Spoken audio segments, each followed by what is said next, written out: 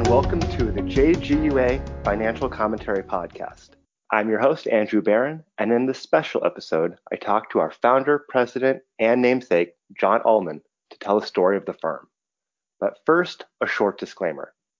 The contents of this podcast are strictly for informational purposes only, and nothing said shall be taken as investment, tax, or legal advice.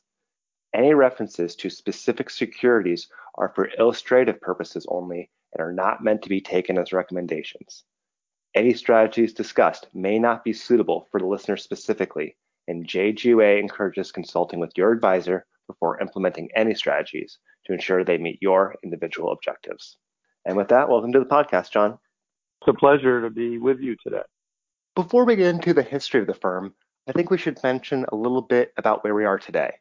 We are a fairly large firm of credentialed professionals with designations including CFP, CPA, CFA, MBA, JD, and more.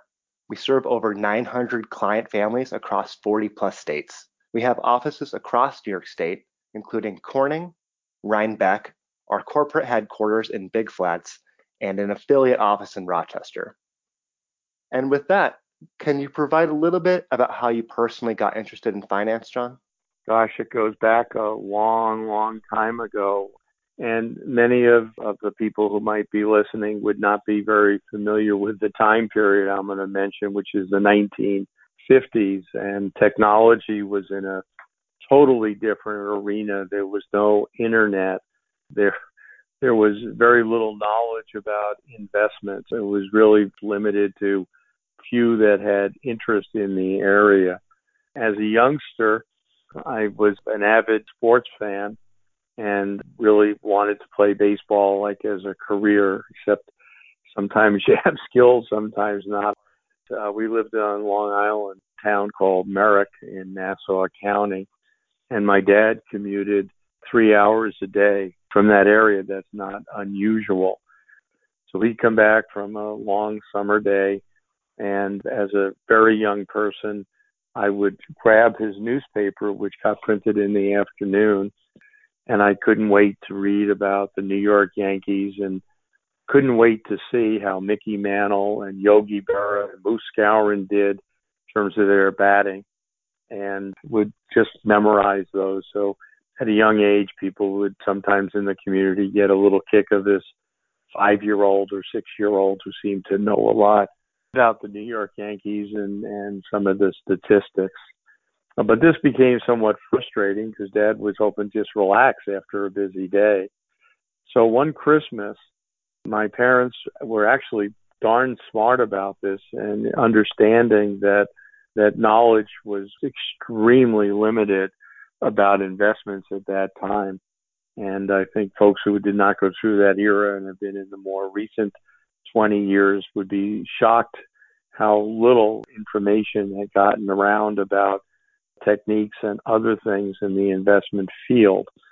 But my parents for Christmas wanted to get me, my dad particularly, off the sports page, partly so he could read it when he got home, and also because at that age I did seem to show some very strong capabilities in math. So they decided to buy me one share of stock in a company called Texas Gulf Sulfur. They paid $11 plus a commission for the shares. And at that time, Texas Gulf Sulfur was paying a 25-cent dividend per quarter, which is $1 a year.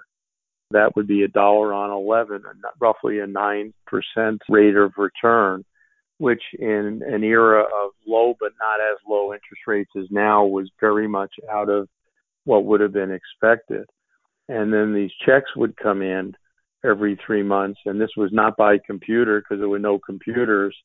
They were hand-typed or stenciled checks, and it would say something like my father's name. It was Gerald H. Ullman, custodian for my name, and New York State Gifts of Minor Act, et cetera, our home address, 25 cents.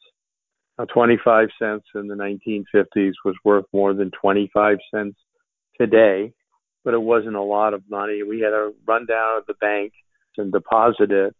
and added into my savings account. I'm sure my parents thought it was really cute. By the third or fourth time, I think that they had some second thoughts. Well, I get back to the 9% dividend.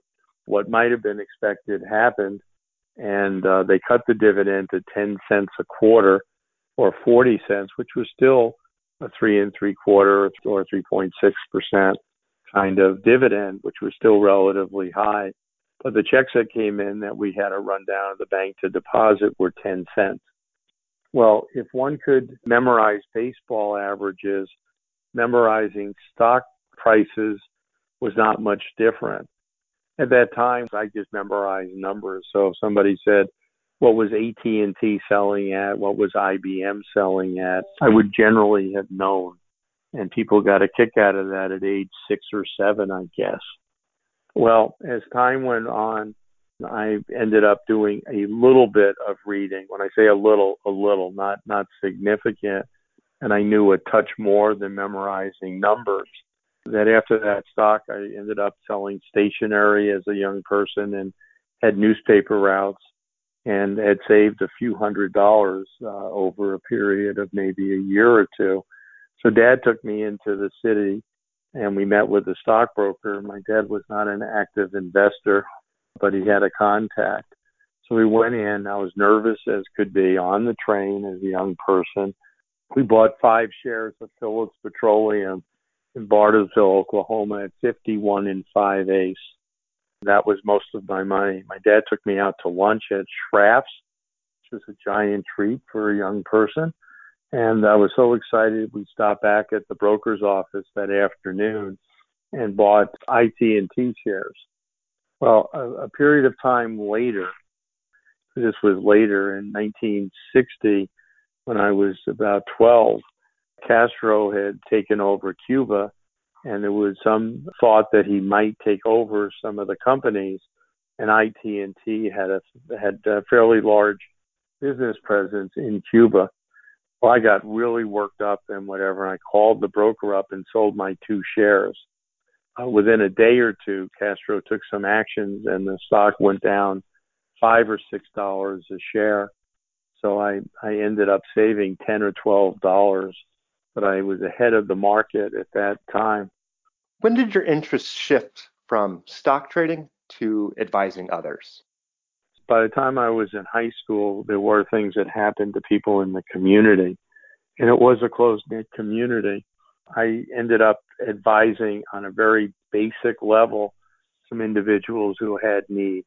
You know, I shared some information. They knew essentially nothing about investments, and I knew a smidge, more than I did when I was 5 or 6, not very much. By the time I got to college and Johns Hopkins University, I was doing some more of that. And then with graduate school at the University of Chicago, that to help to other people increased. And I became somewhat knowledgeable doing investment research on my own. And I had done a fair amount when I was at Hopkins. When I came out of graduate school, this was clearly what I wanted to do. And I looked at other companies where I could work. And at that time, this would have been 1972, the areas for someone for investments included working in bank trust departments or insurance companies for investment research, being in product sales like being a stockbroker, or going into investment banking.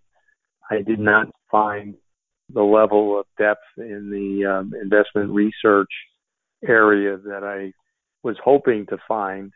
I'm an accountant, not a salesperson, so that wasn't going to work, and that did not fit with a very values-oriented approach that I felt that what I wanted to do.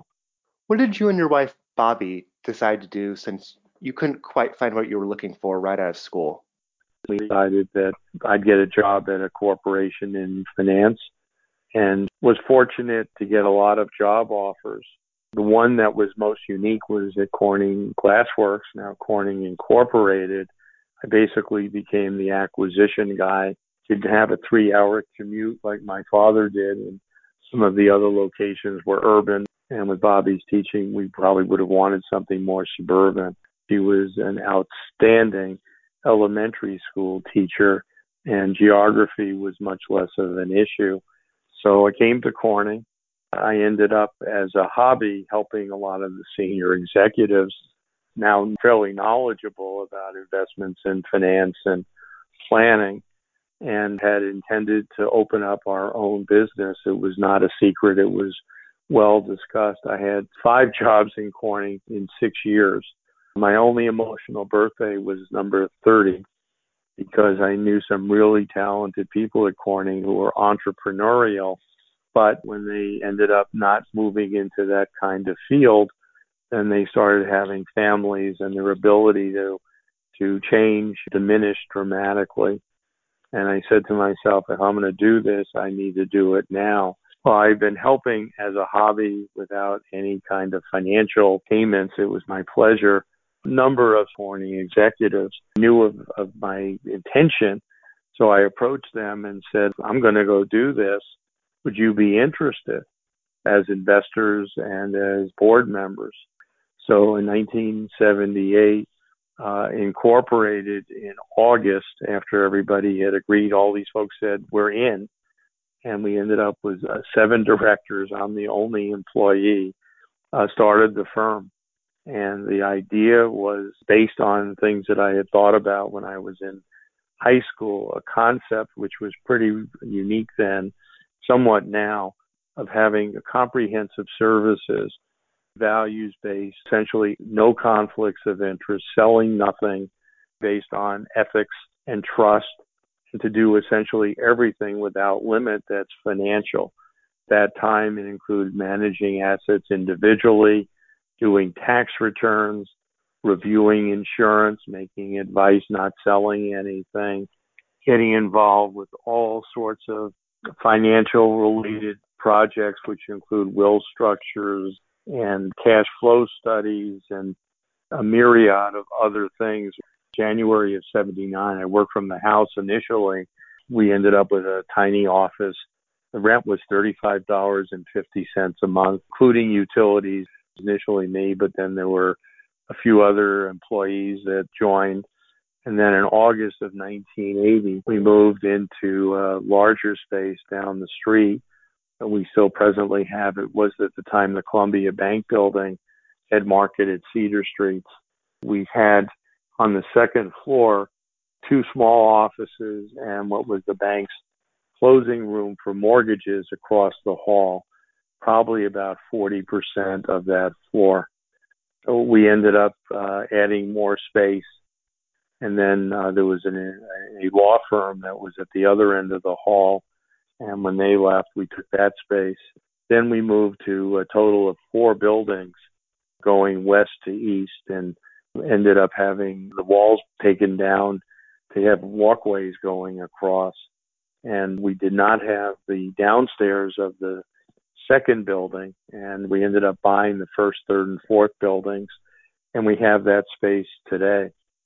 So that's how it got started. Very fortunate. It was a dream that came true, and we have had the privilege of working with clients for very, very long time periods and multi-generationally. And the idea of being part of the family has been a real exciting, and feel like we've had an opportunity to make a difference in countless lives. So that's kind of a summary of how we got started, Andrew. Can you describe our firm's investment philosophy? We developed our own individualized modeling and software. Our approach is very, very mathematical. We look at percentages in different sectors: conservative, high quality, and speculative. Conservative is substantially out of the general stock market, cash and equivalents, investment grade bonds, and we also put certain utility stocks in that category. We have ones that are in foreign currency denominations in Canada, Australia, New Zealand, but they're very high quality credits. We have ones that the rate goes up by specified amounts over time. We have others that are inflation protected. And we have a firm minimum of 50%. The only exception that we have. We have an institutional account, and we have an equity fund, a balanced fund, basically, and other choices. So those are almost like a form of mutual fund that people could take a little of this and a little of that. The equity fund is equities, and the bond fund bonds, and people can do their own mix. But with that sole exception, every account that we manage needs to have at least 50% that's in the conservative category. And that's worked out through a financial planner on the firm as an advisor. What are some of our firm's key industries of interest? Right now, we're focused on certain sectors. Infrastructure is very likely to finally get major funding. And if the economy runs into rougher times, that will probably increase. We think certain areas in healthcare with proprietary pharmaceuticals and devices. Third area in this country with all the innovation that's here is technology. Now, we'll tend to look for things that look more cost effective, that are not outrageously costly. So we have a value-based style that has served us and I think our clients very well. We'd have foreign investments. Those are not the multinationals that would fall in the regular categories, but they would be things like emerging markets or country funds or individual issues that serve a particular country or region. We have a utility category, which we've increased significantly as an alternative to longer-term bonds, but with a significant majority of those conservative investments being high quality and short-term, with a minority being in the utilities and some of the bonds that I mentioned earlier that would have some additional risk, but they're a minority piece, so we call that a barbell strategy, which we feel very good about in terms of trying to have lower levels of risk for a given outcome that might occur. And we have done that. So it's a very mathematical, targeted approach. And I think it has served us and particularly our clients very well now as we evolve this over 42 and almost 42 and a half years. Given your decades of experience, how would you evaluate the few giant corporations that are currently the big drivers of the stock indices? One of the studies I did for Corning when I first came was that the chairman was looking for an assessment of Corning shares. And while I was a research analyst, I didn't know the company very well. And I remember doing a study and partnered with a business school at Cornell to get some of the data from their systems, which looked at companies from 1965 to 71 that had high, for those people familiar, price earnings multiples, always over 20. So if a stock made $2 a share in a year, it had to be at $40 and up the whole year to stay in. And if it went to 39, it would be under 20 for part of the year.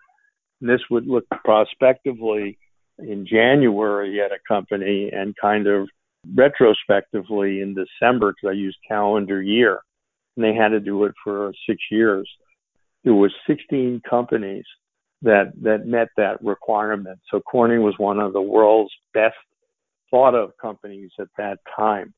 And I'll just try to remember a few. I think 5 were drug companies for healthcare: American Hospital Supply, American Home Products, Becton Dickinson, Merck, and Johnson & Johnson from recollection. Companies that were in there in addition, besides Corning, which would be the 6th, you had Emery Air Freight, Polaroid, 8, Xerox, 9, M10, 3M, 11, Coca-Cola, 12, Eastman Kodak, 13, Texas Instruments, 14, and Avon, I think, was on there, 15. Hewlett-Packard might have been the other one for 16. If you look back at those companies about 50 years later, Xerox is a shell of what it had gotten to. IBM is no longer the leader that it had been in that era, even though it's still a very large company. Eastman Kodak and Polaroid went bankrupt. Hewlett Packard is a shell of what it was in terms of leadership technology. I think Corning's done well. Most of the healthcare companies either merged and have done well. Texas Instruments has been successful.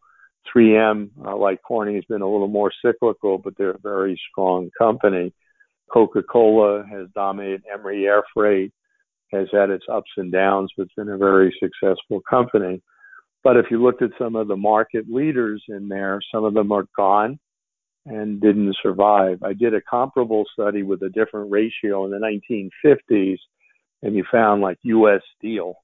I did it with a different multiple, so Corning came in. We had a greater number of companies, but there were a lot of cyclical companies at that time. Also, healthcare companies were strong.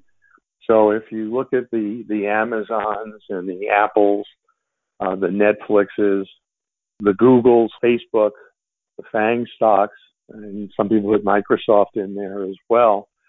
The question is, 20, 30, 40, 50 years from now, will they be in the same leadership positions? It could be, but historically that's not happened. And every cycle can have differences to it.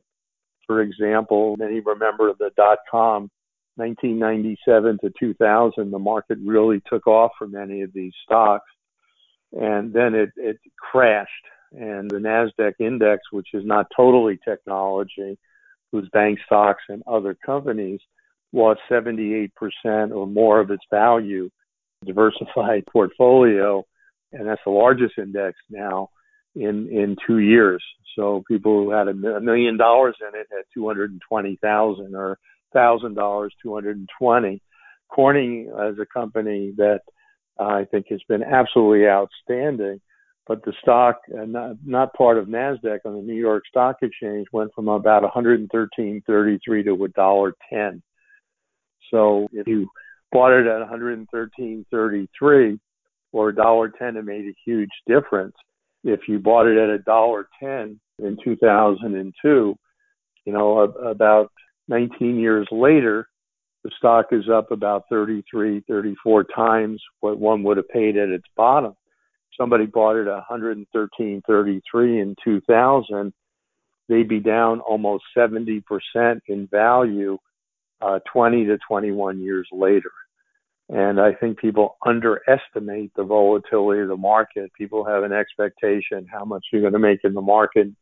And they often would have said in different time periods, about 10% a year. Well, there have been some very strong periods, but there also have been some very significant other periods. So we've just gotten through the second momentum period from about 2017 to 2020. I mean, here we have this tragic natural disaster of a pandemic. And since about the 23rd of March, the stock market has been extremely strong. So, are we in a bubble that's going to cause a real sell-off? I don't know. It happened in 2000. But I think people need to be respectful if they've put their life savings into different markets. This is not Las Vegas, and having balanced portfolios is respecting the hard work, dedication, and effort that's gone into the market. And I think too many people are far too casual about their investments and being disciplined. If market's up and our amount of funds in the market increases beyond our thresholds, we end up selling to get back into that guideline, and don't let the success end up with a disproportional amount of exposure. So I do think we're in a very interesting and vulnerable time period.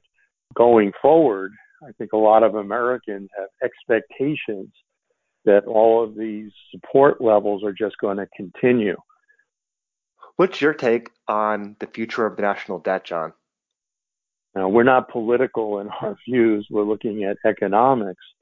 And it's one thing to put trillions of dollars in a national emergency when it's needed.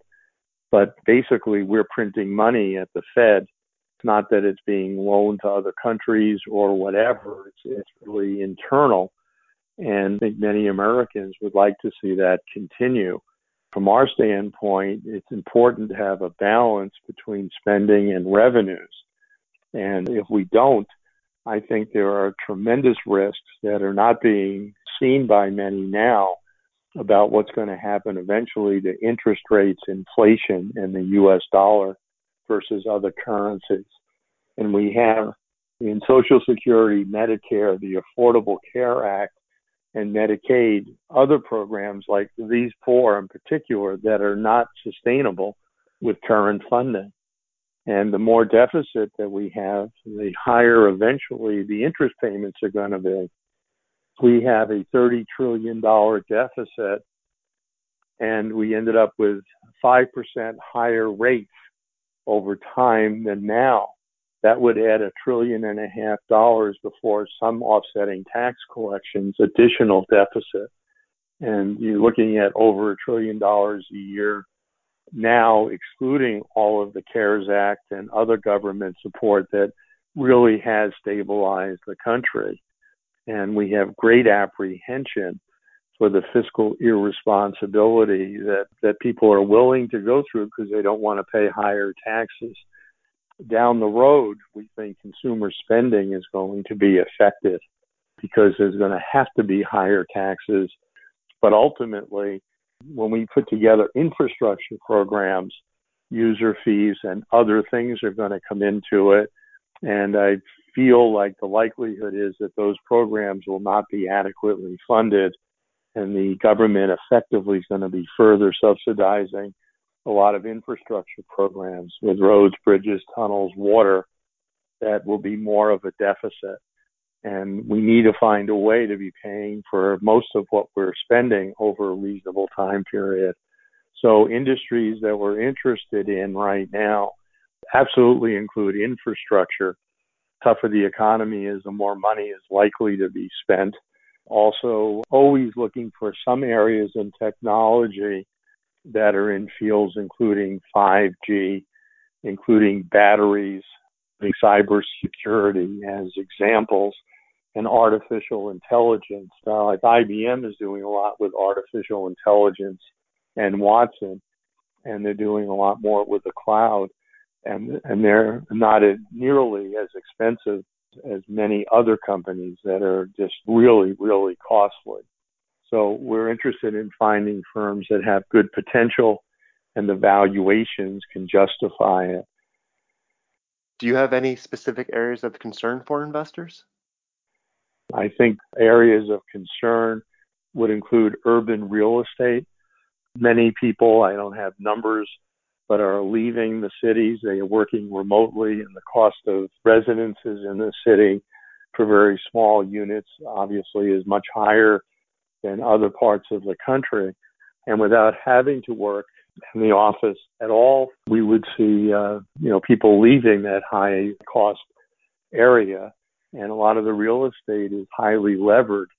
For retail, we've had bankruptcies of many companies, very sadly. JCPenney, Sears effectively, Brooks Brothers, Lord & Taylor, Neiman Marcus, Pier 1 are among the casualties that have occurred.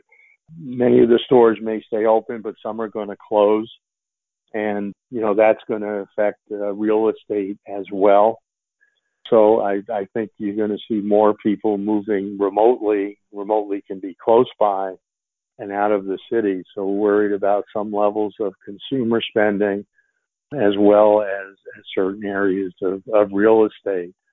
And the pandemic is going to energize more R&D. And I don't think the federal government wants to pay that itself. And if they don't have enough profit margin for these companies, it's going to really stop innovation. And again, technology that's reasonably valued in some exciting areas. But it's going to be fascinating to see what happens with drones and deliveries, with the communications. Artificial intelligence is wide open, and how many things are going to get done, in that way. And of course, technologies that are going to improve communications like 5G. And there'll be many, many more innovations the U.S. in particular and others in the world are brilliant in a lot of the developments.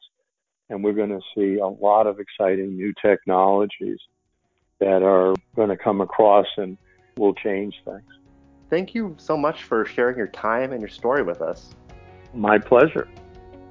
To everyone in our audience, if you have any questions, please send them to info@jgua.com, and please visit our website for additional content.